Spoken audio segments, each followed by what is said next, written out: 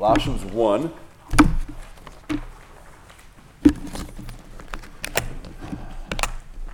Verse 22 is where we're going to pick it up. And just so you know, what I want to do is, once we finish with chapter 1, then, which we won't get done with today, but once we do get done with chapter 1, is then the goal is to kind of go back, and I'm going to reread chapter 1 with brief commentary. What I mean by that is kind of highlight some of the things we've talked about. And the reason to do it that way is to kind of help us to, I guess kind of to illustrate how we can think through Scripture. Like once we go through all these Greek words and these phrases and all those things, obviously we're not going to remember all those details. And the more we go over it, the more we're going to remember. But it should still have an impact on the way we read a passage, the way we read a chapter. And once we kind of go through a study like this, when we go back and reread chapter 1, you should never be able to read it the same again. It should be very different. Certain words will jump out at you. It may be different words that jump out at you than to me, not because it means different, it's just that certain concepts will strike us depending on where we are in our life, where we are in our growth, those, whatever we're thinking about, those kinds of things. But the idea is that we kind of have this expanding understanding and comprehension of what the Word says, what's, in a sense, kind of what's behind it. So it's never, whenever I talk about what's kind of behind a passage, it's not that it's ever secret. All right? It's never that. There's nothing, we don't ever do anything that's kind of Gnostic. But the idea is that there is this beefier, more comprehensive understanding that affects us, so that when you read through things, that's kind of what's percolating in your mind. And then as we grow as Christians, for example, if you did a detailed study on the book of Colossians, which is what we're attempting to do, so let's say several years from now, maybe even 10 years from now, you go through another detailed study of Colossians, well, what will happen is you'll be building on the greater depth you already have now, and so there'll be more that comes to mind as you read the Scripture. It won't slow you down as you read, but there's more going on, because of your understanding being enriched by that kind of Bible study. And it's just really, it's very fruitful. I think it's very exciting, very stimulating as we read through the Bible. And then that also then enables us to have a greater ability to translate the Scripture into application for our life, wherever you are now, and then in 5 years from now, you're reading through the Scripture and you're going through something, the more you'll remember things and you'll understand how these things go together and how it affects your life. And then also to help you as you give advice to other people, as you're just talking to people about life, about their problems, you'll be able to better apply the Word of God to their life. Because when it comes to applying the Word of God, remember that we don't want to use the Bible, we've mentioned this before, you don't want to use the Bible as a blunt instrument where you're banging people over the head. You don't want to do that. But you also don't want to just use Band-Aid cliches, because they can be empty and even harmful. We really want to be able to apply the Word in very practical ways to whatever they're going through, whether it's something they should be thinking about that will affect them emotionally, or maybe something for them to do, or the way they can handle a situation. So that's why a broader and deeper understanding of Scripture is so important for us, because that is how God uses us in the lives of others, and the same way that He's used other people in our lives. Yeah? You talk about paraphrasing browbeating somebody with the Bible. Right. How would you know if you get too carried away with doing ministry and something? Well, as you learn more about the Bible, what should be happening is we grow in wisdom.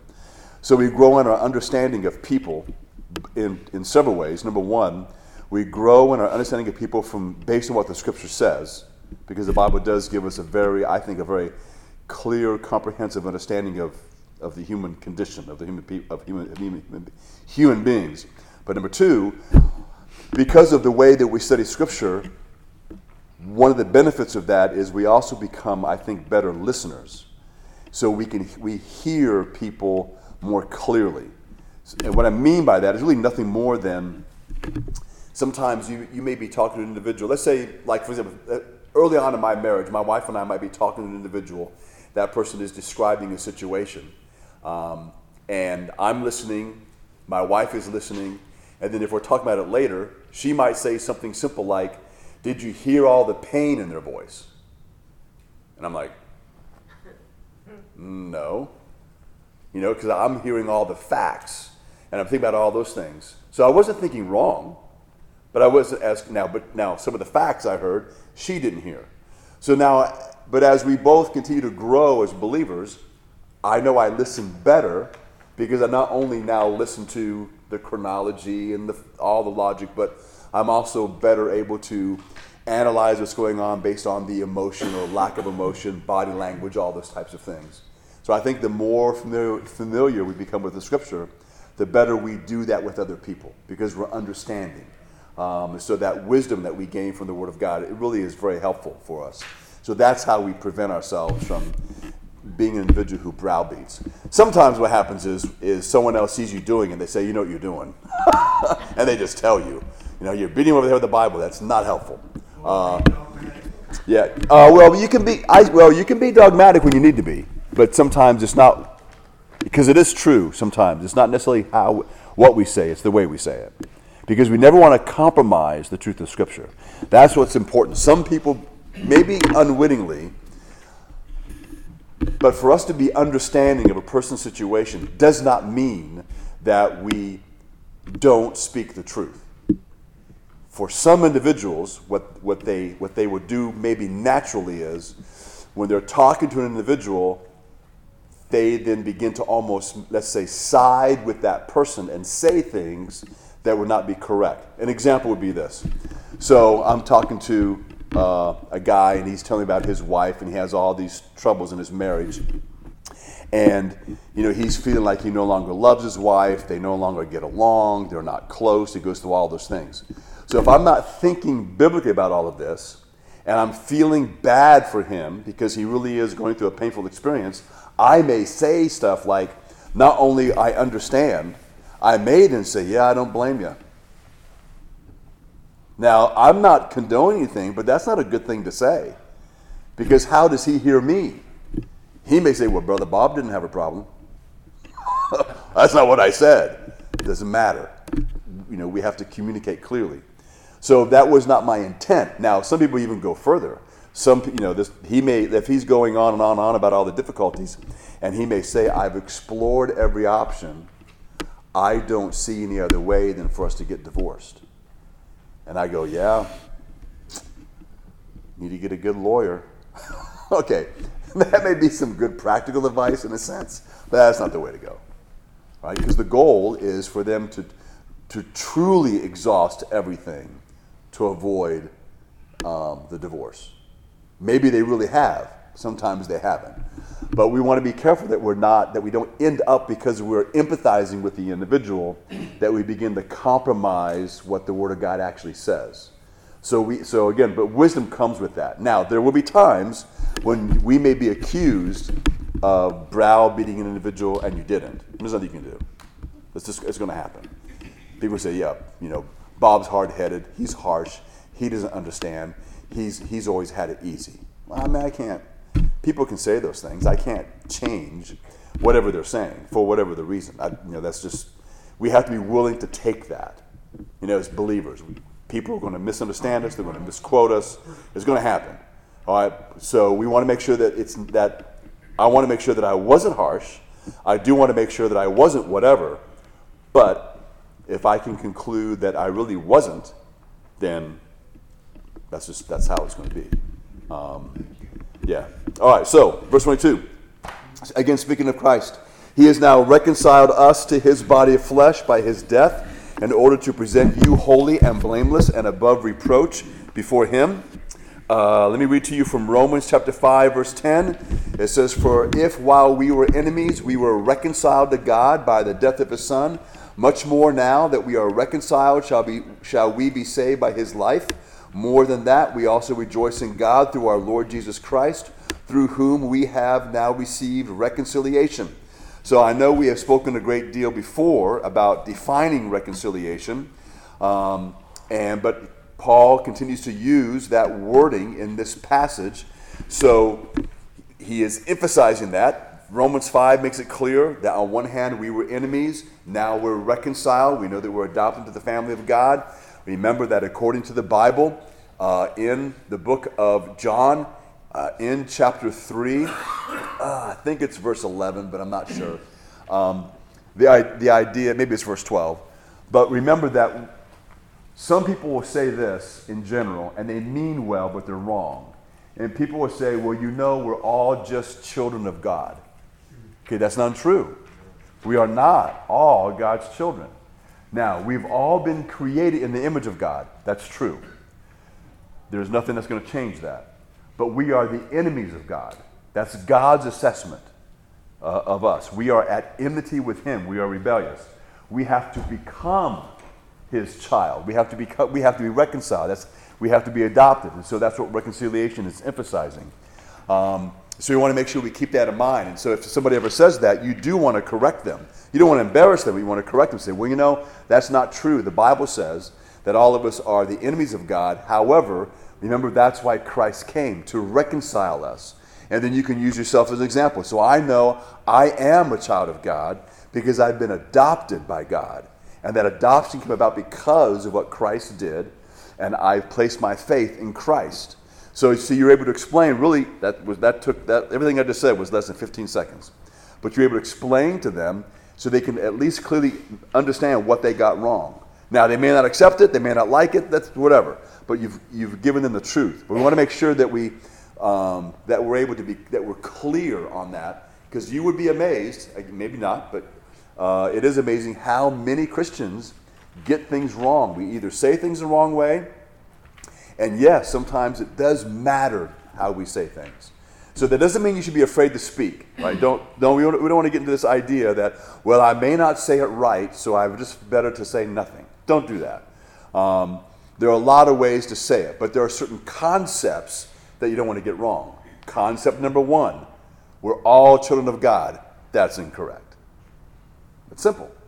There's a lot of ways to explain that, but you want to make sure that you get the point across that no, we're not all children of God. We are the enemy of God, and we have to become His child. And I think it is John 3:12 or something like that. That if we believe, we become children of God. So verse 22 again, he says in the beginning of verse 22, he says, He has now. So basically, when he says He has now, that's basically introducing a contrast to the description He's given of us before. As we've mentioned before, reconciled, God has carried out this transaction.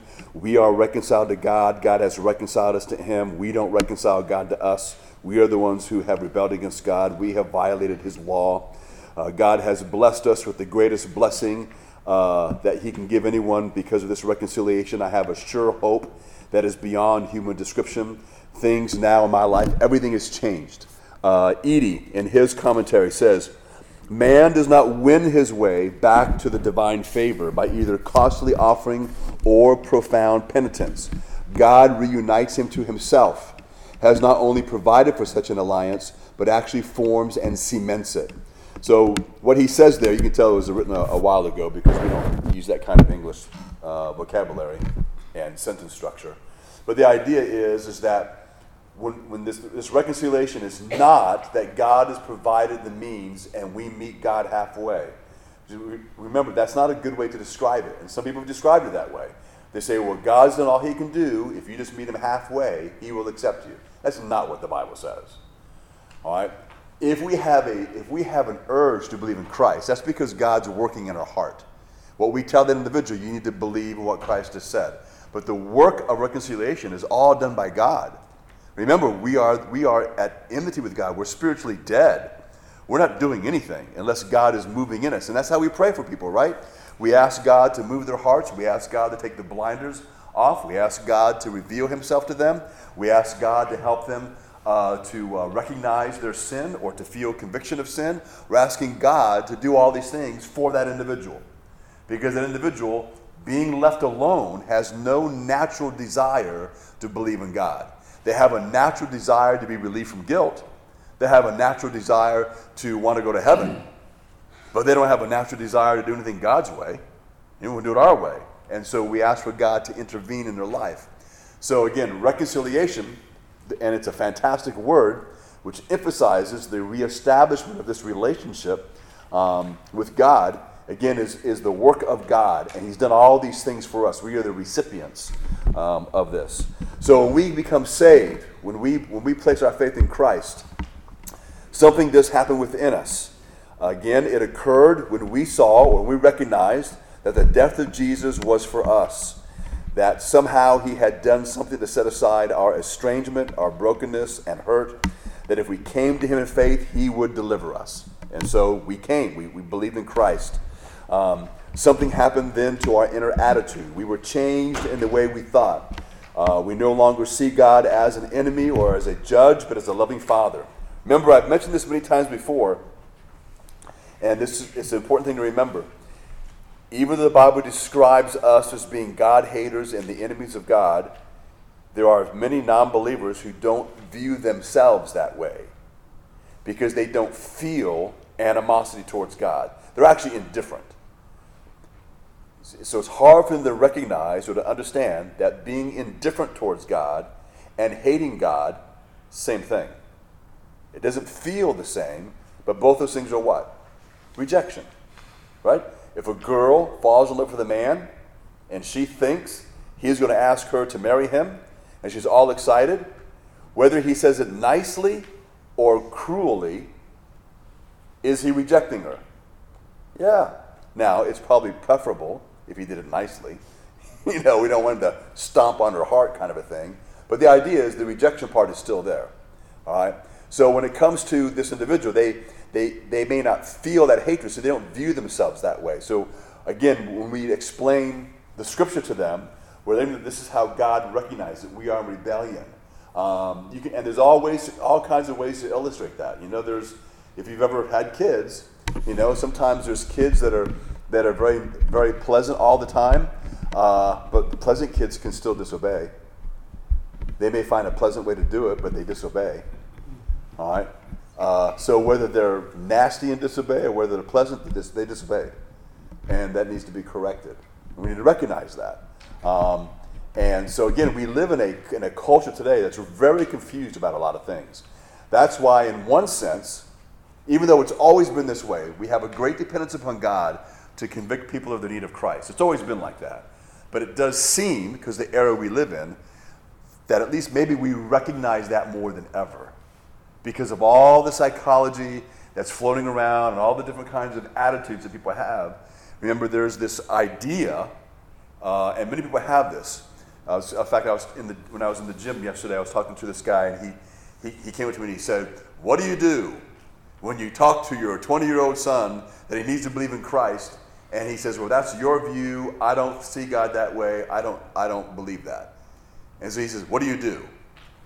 Like, I'm going to have a magic formula. "Oh, just say this," and he'll drop to his knees and repent. So I said, well, I kind of explained to him the steps he could take.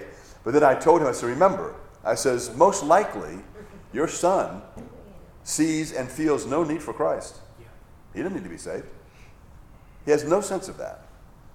And I said, so if he has no sense of that, the message is meaningless. So one of the things you pray for is that he'll have a sense of that. Number two, if he's willing to read the Bible, because he said he was going to give him a Bible and ask him to read it. I said, ask him to read, let's say, the Gospel of John. It's a very common thing. Let them read for themselves what Jesus was saying. Jesus covers a lot of great topics in the Gospel of John. And we pray that God, the Holy Spirit, because that's what God works through is his word, and they would then come under conviction of the fact that they indeed are sinful and they are in need of salvation, that they're separated from God. We can't convince them of that. We give them the evidence of that. We explain the scripture in line with that, but it's the Spirit of God that convicts them. We can't convict them of that. And so again, what appears to be impossible with man, which is possible with God. Like it's only possible with God. So that's what we need to remember. So a lot of people that we're dealing with, and sometimes we're the same way in a sense. We just don't think we're that bad. Remember, I've told you before that there are many, many, many people, if you ask them if they've sinned, will look you right in the eye and say, I've never sinned. And they're not trying to be arrogant and pretend they're perfect. But in their mind, Sin is murder. Sin is rape and armed robbery. I've not done that. They'll say, I've made some mistakes, but I've never sinned. And so they clearly have a misunderstanding of what sin is. And so we want to explain. Say, well, actually, it's a word that God uses that describes all forms of rebellion, which includes that, but also includes, and we just state other kinds of things, and because we want them to understand what it says in Romans. All have sinned. All fall short of the glory of God. The wages of sin is death. The gift of God is eternal life. And we want them to see that they are guilty of sin, that the wages of sin, the wage is a paycheck, and so God actually owes them death for their rebellion, whether they think they've done that or not. And of course, again, remember that you scolding them or sounding harsh is not required to make them feel guilty. Let God take care of that. You trying to be stern with them is not helpful. All they know is you're mad at them, or at least you sound mad. Or maybe they think that somehow, whether you're trying to be manipulative, which you may not be, but it's just a lot better for God to be the one to convict them of sin, and not for them to feel guilty because you scolded them. Yes. Okay. When it comes to same-sex relationships, and you point out to the particular person you're discussing this with, that the words in the Bible talks about same-sex relationships are big, and they say, yeah, I know that it's in there, but yet they continue to do it. Well, you can't change them. I know we can't change it, but is there any other recourse we can do? Nope. You pray for them, and you try to get them to read the Gospel of John. Remember that if people that are involved in a same-sex relationship, our goal is not to get them to change. That's God's business. Yeah. Okay? If we get them to change, what have you accomplished? Nothing. All we've done is made a sinner a little more moral. That's about it. Their problem is not their homosexuality. Their problem is their sin against God. That's only part of it, maybe even a small part of it. So there's no need for us to emphasize that with them, because it gets everyone off track, because then that becomes the central thing. The central thing is their spiritual condition. You can't make anyone do anything. So you point out the truth. If they read the Bible, you get them a Bible to read, and then you continue to treat them with respect, kindness, love, and pray for them. I've even heard of someone tell me that they believe God made them that way. Well, they're incorrect, and if they're willing to talk about it, you can go into the Bible and show them that God did not make them that way. Whenever we are in any kind of a state, whether it's homosexuality or anything else, if we are in sin, as the Bible describes sin, if God calls it sin, then that's what it is. It doesn't matter how we feel about it. And therefore, whatever they're involved in is, God is not, you can't attribute that to God. God didn't do that. Sin did that. This is the thing of the devil. Well, you can say that, but remember that the Bible tells us clearly that when you and I sin, it has nothing to do with the devil. We are drawn away by our own lust in our hearts. That's why when you read in Revelation, when the devil is bound for 1,000 years, people still sin. Yeah, I remember reading that. Yeah. So there you go. The reason I asked the question is all these movies apps, you can't find a movie that doesn't promote same-sex relationships. Well, that's probably true. We live in a world that hates God, so we're going to have that. Okay, so when we become a believer, we do recognize that the cross was not a symbol of failure in the life of someone who is a religious fanatic.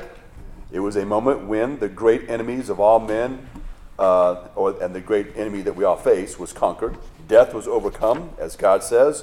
All the powers against mankind were set aside, and thus our whole life was changed. So salvation is a big moment, and that's what we want them to understand the power of the cross. So we want to make sure that we don't interfere with that. So that's why, again, we share the word, we pray with them, we pray for them. We want to discuss these things with them. You don't want to allow them to get you sidetracked if you are in those discussions and make whatever sin that they want to emphasize, you don't want to make that the issue. That's where sometimes Christians mess up. We too often will make certain sins the emphasis. That isn't the emphasis. The emphasis is they don't know Christ. And if we keep, for example, so I'm against homosexuality as much as the next believer. But when I meet a homosexual man, I don't make that's not the thing. Right? That's not the thing. Just like when I meet a drug addict, I don't keep bringing up cocaine all the time. What I bring up is this individual is lost and hopeless in life apart from God, and who they need is Christ. And the answer is not found in the drugs. What they need is not found whether it's in a same-sex relationship or in a heterosexual relationship. The answer is not there. The answer is in Christ. Yes. So the way that we minister to people, be homosexuals or whatever, and show them love but not approval, is because they need saving from their unbelief and their rebellion against God, just like I did. Yep. Yeah. It's not about the fruit of that. It's about right. It's not about the symptoms. Yeah. Remember, Jesus ate with sinners. Okay. When the Bible says that, that's a particular kind of sinner in the Jewish context. So he ate with tax collectors and prostitutes. In the Jewish culture, those were considered people on the bottom rung. So in Jewish culture, and it's not the only one, when you have dinner with them, you are participating and willing to have a close relationship with them. So Jesus was willing to befriend them and to love them and to care for them without ever condoning their sin. He did not condemn them. Remember, the Bible says we're already condemned. He showed them the way. He never went soft on sin, but he didn't just pound on the one thing like we can sometimes do. We want to make sure that we are always pointing them to the cross of Christ and not to any particular sin in their life. And sometimes we can kind of go astray. And sometimes it's even worse with our own children. Because we know them so well, we kind of bypass a lot of things and just say, if you just get that fixed in your life, everything will be fine. And that's actually not true. They need Christ. And remember that, since we've been talking about homosexuals, remember that a homosexual person needs to be delivered from all of their sin, not just homosexuality. So we don't want to make that just a thing. It's all of their sin. And we may not know what's leading into all those things. I don't know all the rejection they've gone through in life. I don't know all those things. I don't know how much hurt they've gone through. I don't know that unless they begin to tell me. But if they do, again, my job is not to analyze why that person has become gay. I may figure that out along the way, but that's not the point. The point is that I want them to know that we sing the song "Just as I Am." That got you. It's not about you giving anything up to become a believer. This is the only thing you're giving up. You just release yourself from what you're trying to do, and you just accept God's gift, and then God will change the individual, and that will be seen. Sometimes we're afraid. Some people we're afraid that if we don't emphasize certain things, that somehow we're communicating that it's okay. That doesn't mean that. It doesn't mean that. Even if that person thinks that, when it comes up, you can bring it up. So, and now they're a believer. Remember that if a person becomes a believer, God convicts them of sin. And I don't have to, so sometimes people say, well, I know, is this, so-and-so led so-and-so to Christ and they never felt guilt for their life. Well, if that goes on for a while, I don't know if they really became a believer. Because God, the Holy Spirit, cannot be thwarted in his ministry in the life of a person. And they may not know Christ. And so that's why sometimes, we may recognize, I believe it when a person tells me they become a Christian, but if the fruit begins to reveal, or the lack of fruit, that they're not a believer, then I begin to pray for them, pray that it becomes clear to them. It's more important it becomes clear to them than to me, but that it becomes clear and that it will come to the surface so then we can deal with whether or not the individual has come to Christ or not. But we don't. But the goal, again, is not for us to change that individual within a certain number of hours or days. It doesn't mean we allow sin to linger either. There's wisdom in all of that. But we just want to make sure that we're not banging on an individual just because of some particular sin in their life. Yes? Pastor Bob, if we are trying to share with an unbeliever, if we do it in the wrong way or the wrong context and do more harm than good, can't we cause that individual to go further and further and further away from God? And Yes and no. Remember that our sinful approach is not stronger than God's sovereignty. Thank goodness. Normally, the only way that we're going to, let's say, have that kind of an effect on a person is if our attitude is wrong. We can say it the wrong way. Many Christians have explained the gospel and they've gotten certain points wrong. They didn't mean to, but it just came out wrong. We say things wrong. We say things backwards. All those kinds of things can happen. I wouldn't worry about all that. We always want to make sure we get it right. But our attitude is what's really important with that. And if we have an attitude of condemnation, it doesn't matter how well you present the gospel. You are now inhibiting and getting in the way of the message. At the same time, if I present the gospel, but my attitude, or maybe the way I say it, makes it sound like God accepts their sin, that's damaging as well. God does accept the individual. God's not accepting their sin. Because I've had people ask me this before, where I've gone through the gospel, explained everything to them, and it appears, they're under conviction, but I don't know, but it appears that way. And then they'll say this: can I remain a homosexual when I become a Christian? Well, the answer to that's no. And normally I will either just say no, or I would say, well, what I know is this: when we become a Christian, we will be able to retain whatever God says you can retain, and you give up whatever God says you have to give up. Now, if they then say, well, I want to hold on to my homosexuality, then I would say, well, then you want to hold on to your sin more than you want God's salvation. And remember, salvation is God's terms. So we can still say the truth. We don't want to say, oh, well, don't ask that now. Don't do that. All right? We do want to make sure we're clear that you can't play these games with God, whether it's homosexuality or anything else. There's sometimes some people will do this, and that's why we always want to be careful that we always keep it to the gospel. So people go through times of difficulty, and those times of difficulty are used by God to awaken that individual to the need for Christ, and that's a good thing. But where it can be bad is someone's going through a really bad marriage, and they somehow, either on their own or maybe through others, get the idea that if I become a believer, God will fix my marriage. And so then maybe you don't pick up on that, and you take them to the scriptures, and they say they believe in Christ, and they want God to forgive them, and they go through all the things that we would normally say that would make that individual a believer. And then several weeks goes by, or maybe a few months, and they go, I don't know about this whole Jesus Christ thing. I came to him, and he did nothing for my marriage. Okay, well, now we have to have a discussion as to your expectations, what God has promised. Where'd you get this idea that God's going to fix your marriage if you become a believer? You don't bargain with God like that. And so we want to make sure that there's a clear understanding. So I had to do that a lot in the jail. Sometimes when volunteers would come in, I don't think they always, maybe some did it on purpose, but I think they didn't mean to communicate this, but they would still say it.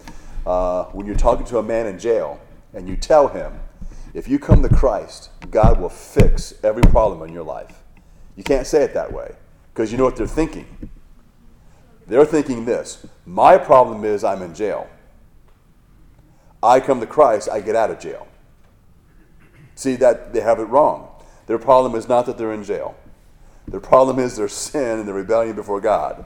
And so we want to make sure that's clear. So we want to make sure we communicate that to them. A lot of times individuals in jail learn that through time. But again, we just want to make sure that we're not communicating the wrong message. And again, Americans are particularly horrible at doing that. You know, if you because and there's truth in what we say, right? If you come to Christ, He will take care of your problems. Well, there's a lot of truth to that. But again, I don't know what you think that means. So because we have a tendency to take those in the wrong way, we may want to, you might want to explain, especially if you know what's going on. Like you have a friend who has a troubled marriage. You want to make sure that you bring that up. Say, now you need to understand that, this thing about you and God, you seeking forgiveness. I don't want you to think that this somehow means that God's now going to bless your marriage and He's going to fix it. God can, but there's no guarantee that God's going to do any of this. He wants to save you. He wants to save your wife if she's not saved. That's what's important. And so we're not denying that God heals marriages, because He does. But what I am making sure that individual doesn't think that this is an automatic freebie from God, that I get saved and I get a new marriage. Now, has God done that? Absolutely. God's done that a lot. So we're not denying that. But we just want to make sure there's not this idea that if I say certain things and pray certain prayers, then my life goes the way I want it to go. So that's what we have to be careful of. We don't want to misrepresent the gospel. Yes, sir. Coming to war veterans, I know I got an uncle that served in Vietnam. Mm-hmm. A great uncle to be that. Okay. He's got Agent Orange, he's an alcoholic, and it's been secret from years of smoke. Okay. His daughter told him not even want to quit drinking or smoking because either one of the three is going to get you. That's true. Now, my dad's tried to minister to his uncle. Mm-hmm. But he acts as though his uncle acts as though he don't even care. And they may not. Could that be related to the PTSD? Post-traumatic stress from the war? Yes and no. There is no psychological or mental condition that renders an individual not responsible for their actions or beliefs.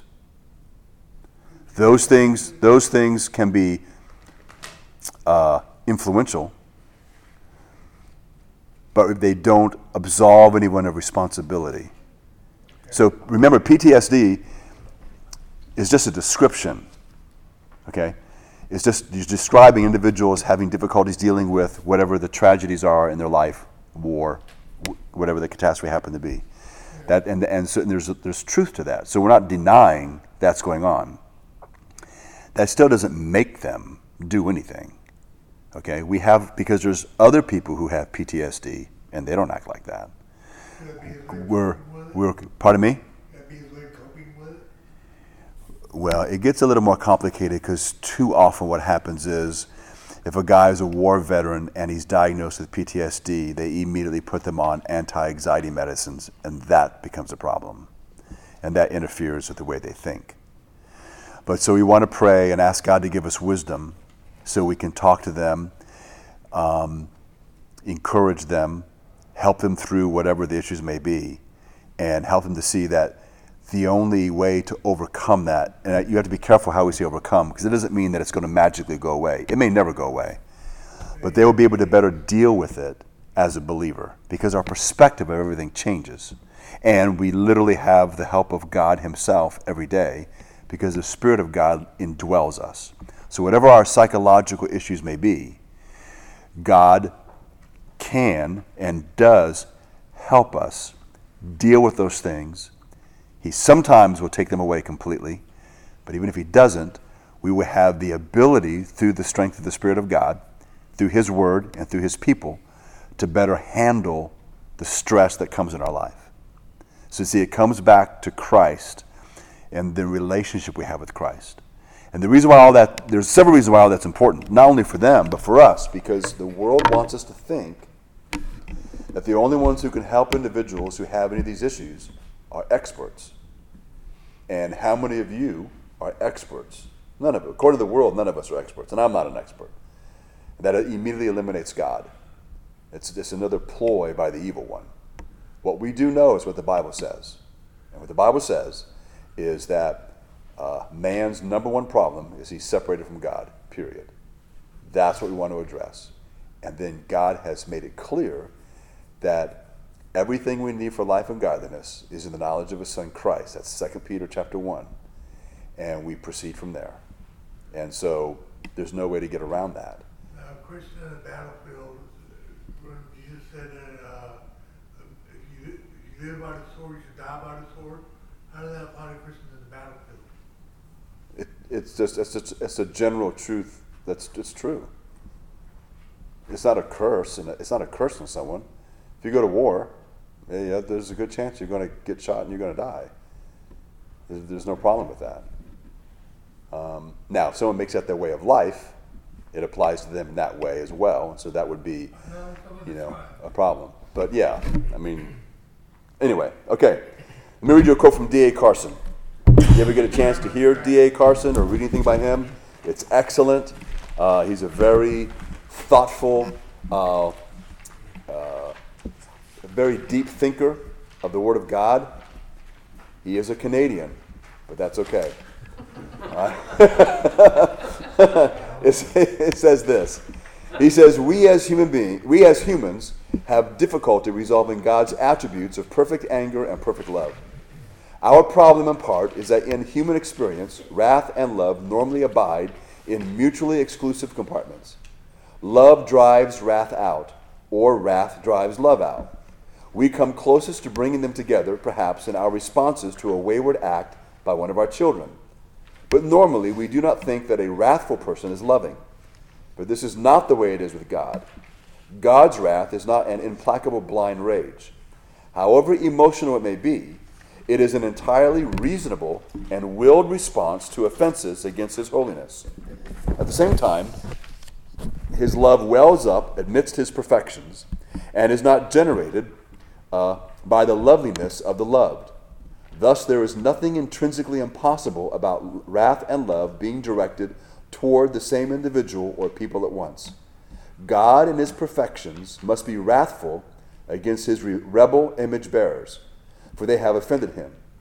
God in his perfections must be loving toward his rebel image bearers, for he is that kind of God.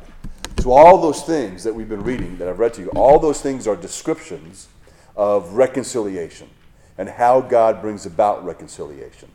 So that's why when if you have an opportunity to share Christ with others, or if you're in a Bible study, whether it's with unbelievers or new believers, or you're speaking to your children, it is important that we as believers are able to define certain words and help them to understand it. You don't have to have all those paragraphs that I read memorized to be able to help someone understand reconciliation, but you have to understand the basic definitions of those words, because most individuals don't know what they mean, and so we want to make sure so that's what happens when it comes to explaining the Bible. And sometimes what we can do is we can jump to another verse way too quickly, and because they don't understand what they've just read. I remember the very first time I went with my dad. We went to go visiting, and so he was taking the mom through the gospel, and I was talking to her daughter, and so I was taking her through the gospel. And so then, when we both got done, he had led the mom to the Lord, and I thought I had led the daughter to the Lord. And so my dad, because he's wise, began to talk to the daughter. She was, I think, 13 or 14. Began to ask her some questions. And he said, well, let's do this. And so he took her back to some of the verses that I had shared with her. And so what my dad always taught me to do is, if the person is willing, have them read the Bible verse before you explain it. And he told me the reason why you do that is that will give you clues as to where their understanding is. They have a very hard time understanding, like if they can't hardly read, then you know you need to really slow down and explain things to them so they can get it. And so when she read Romans 3, for it says Romans 6, for the wages of sin is death. Well, when she read it, she read for the wagons of sin. Well, I didn't pick up on that. And so as he then began to explain the Bible verses to her, it became pretty clear. She had no clue what I was talking about. She was going along. She was very kind, very nice. And when I asked her questions, she goes, yes, I believe that. Whatever I said, she was in agreement. And so she did become a Christian that night, thank goodness. but it was later because my dad was able to explain the verses to her and explain the words that she didn't get. So he corrected her. He said, okay, that word's not wages, it's wages. And then he did what he always did, which he taught me to do. What's a wage? Well, the idea is it's a paycheck, and you kind of work your way through that. So all these things that Paul is explaining here in this chapter, and the reason why we're going so slow through them is to make sure we've got a pretty good handle on the words. So then, as I said, when we go back and we read it, then you'll be able to see to a greater degree the depth of what Paul is saying and what he's getting at, because you will have a greater understanding of these things. So going on, he talks about that we're reconciled in the body of flesh. So the distinction that's being made here is this, is the reconciliation, our being reconciled to God, it is affected in the body of Christ. So the body is his genuine physical frame. It is the body of his flesh. He actually died, and by his death, our peace was secured. The reason why that's important, as mentioned to you before, back then, you had Gnostics who denied the body of Jesus, that he didn't have a real physical body.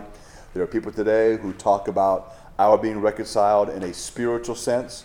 And so what is emphasized is what God actually did, and this was done in the flesh for us.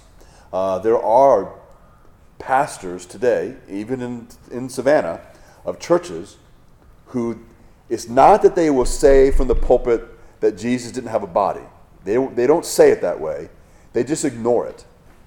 And what they will emphasize is that we can be reconciled to God, and they, I'm not sure of the exact way they say it, but the idea is that we can be reconciled spiritually. Now, the reason why they say it that way is because in their theology, they're pretty liberal.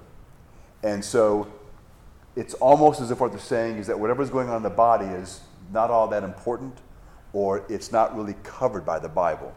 That gives them room. So if that individual, let's say he's a homosexual, you can be saved spiritually. And he says, well, what about, I have a boyfriend?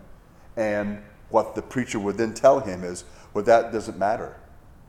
You've been reconciled to God spiritually. You're now close to God. And you can ignore the whole thing. Just so you know, they do that. And the individual who's sitting there, that's what they want to hear. So, it's a win-win in a psychological sense for all of them. So again, it's not that we have to emphasize certain things, but what Paul is doing here is making sure they understand that what goes on physically is of great importance to God. It matters. That's why God gives us commands about what we are to do spiritually, what we are to do mentally, what we are to do intellectually, and what we are to do physically. Right? He tells us what we are to do. When it comes to the whole sex thing, God wants you to have that with your spouse. That's it. That's what he says.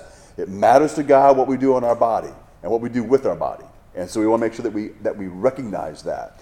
That, I guess you could, if we want to use modern terms, it's the holistic approach to Christianity.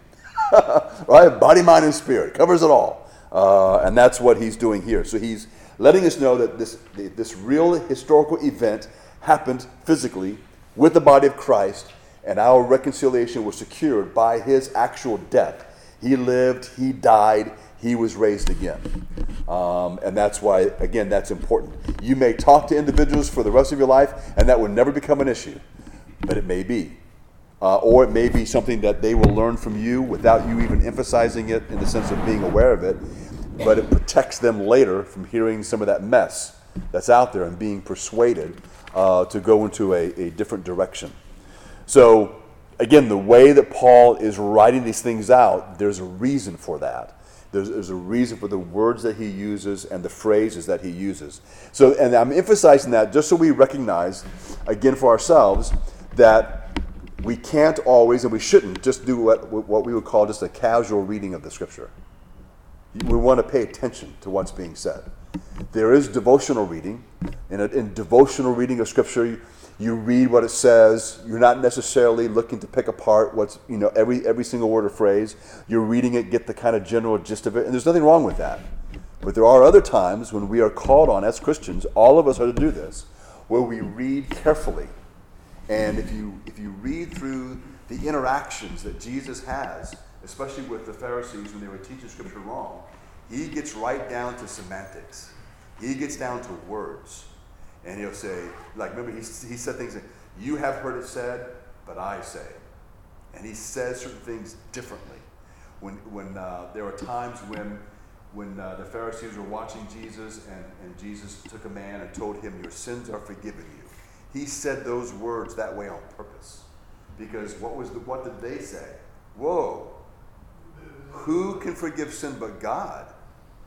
So he uttered what he knew they would take as a blasphemous statement, which it would have been if it was uttered by just a man. But he said that to force them to deal with who he was.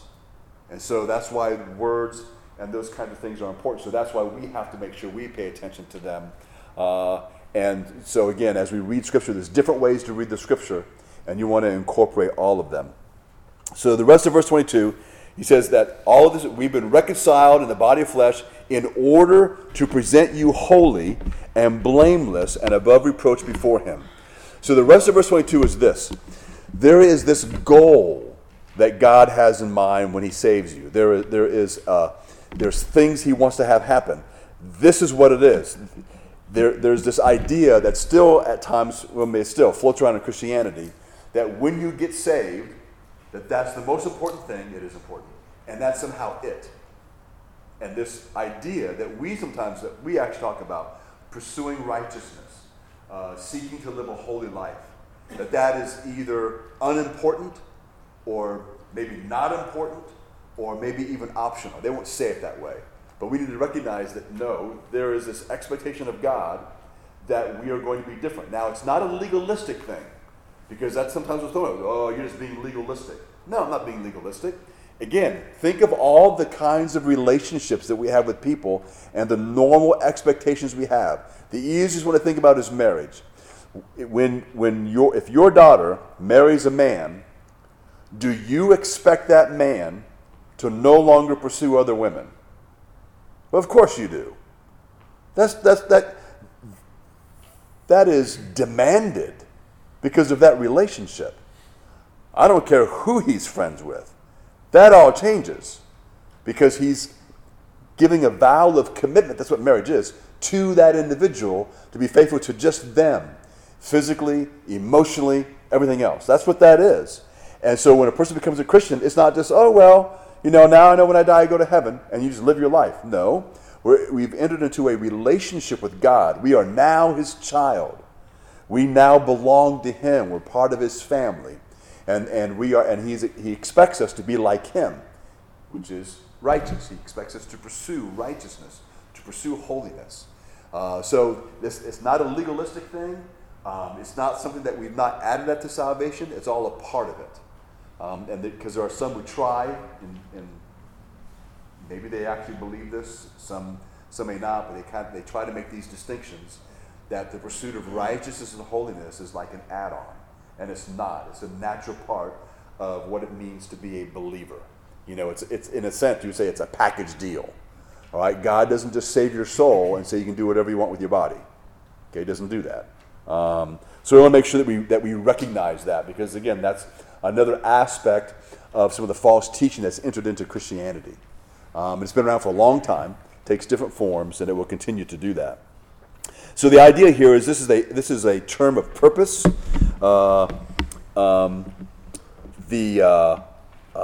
Some get into the idea about what's being added into the verses by certain Greek words, or if there's no Greek words. Sometimes in your Bibles, sometimes the different publishers do this differently, but sometimes in a verse, all the words would be in a regular font and a regular form, and sometimes certain words would be in italics. So normally, if the words are in italics, that means that word's not in the Greek. Okay, that word was added normally for clarity. So that means that one of those words, remember I've talked to you before about the tense of a verb, and it means certain things, or sometimes they add those words because it's what's implied by the tense to make sure we understand what's being said. But again, the reason why they put it in italics is so you know that's not in the Greek. You can look it up if you want to make sure that they're correct in that. So again, as I mentioned before, Christianity is, we're very honest. We want to be upfront about everything when it comes to these things. And so that's what's important about this passage and what Paul is getting at. So the idea is this, is that when he says in order to present you holy, the word present literally means to place beside. It's the idea of exhibiting something. It's the idea of yielding to being at the disposal of another. This verb, when you translate the Old Testament into Greek, is used as a technical term for the priest placing an offering on the altar with the idea of surrendering it up or yielding it up to God. So in this passage, the word present is in the aorist tense, and what that signifies is a complete action at some time, whether it's past, present, or future. It's primarily future. So the idea that's being presented here is that we've been saved by God, and Christ wants to present us at one point in the future as being blameless and above reproach. That's the idea that's being done here. That's the work of God in us. One of the commentators that I was reading said this. He said, the reason why this is in the aorist tense is that it signifies that in each and every situation of our life, we will be found alongside Christ, set apart for his use, absolutely blameless and beyond reproach. Jesus Christ is the supreme Lord of our life. So that is the idea that's behind this. If you look in your notes, I have for you there Ephesians 5, verses 25 through 27. So I have in bold print there the word term of purpose, which is what the word that is. So when you read Psalms 5, beginning of verse 25, it reads this way: Christ also loved the church and gave himself up for her. That. So the word that there is a term of purpose. So why did Christ love the church? Why did Christ give himself up for the church? His purpose was that he might sanctify her, having cleansed her by the washing of water with the word. Why does he do that? That, it's a term of purpose again, he might present to himself the church in all her glory, having no spot or wrinkle or any such thing, but that she should be holy and blameless. So what Paul has mentioned here in Colossians in verse 22 is mentioned here in these three verses in Ephesians 5 and explains to us, I guess you would say, a fuller picture of God saving us and what the purpose is for that. And that is to present us collectively, in a sense, to be presented to Christ in what humanity was always intended to be: holy, without blemish, without being defiled, having perfect fellowship with God, where there's perfect love and joy, happiness, and all those things. That's God's plan for us collectively. Is He's going to do this work in us, and that's why when we read verses that Christ will complete the good work He has begun in us. That's where He's taking us, and that's what the goal is. So we'll deal with more of that next week, but hopefully this is not too disjointed for you. But as you kind of read back through the verses, this will make more sense to you as we kind of think about why Paul is emphasizing these things, and the idea of meditating on the Scripture. This helps in meditation. Meditation is to mull over in your mind over and over what something means. So as you have a better grasp of the definitions of the words and phrases, that kind of guides where your thinking should be and what's being explained there. Father in heaven, again, we thank you for your kindness and grace. We thank you, Father, for your love. We thank you, Father, again, for the words of Paul. We thank you, Lord, for the incredible depth of the things that he said. We ask, Lord, you would help us to be able to comprehend as we sit back and look at these verses, that you would give to us a growing and much clearer picture of all that was accomplished in our salvation. And what an incredible thing it is, Father. And so, Lord, we are grateful for that. We thank you, Lord, for those who presented the gospel to us. We thank you, Father, for the faith you've given to us to believe. We ask, Lord, that indeed that you will continue to do the work in us that you began back when we first got saved, and that, Father, we would continue to pursue righteousness and holiness. We pray, Lord, you would use us in the lives of others to be able to talk to them about the marvelous, wonderful, loving truth of the Word of God. As always, we thank you, and we do ask these things in Christ's name. Amen.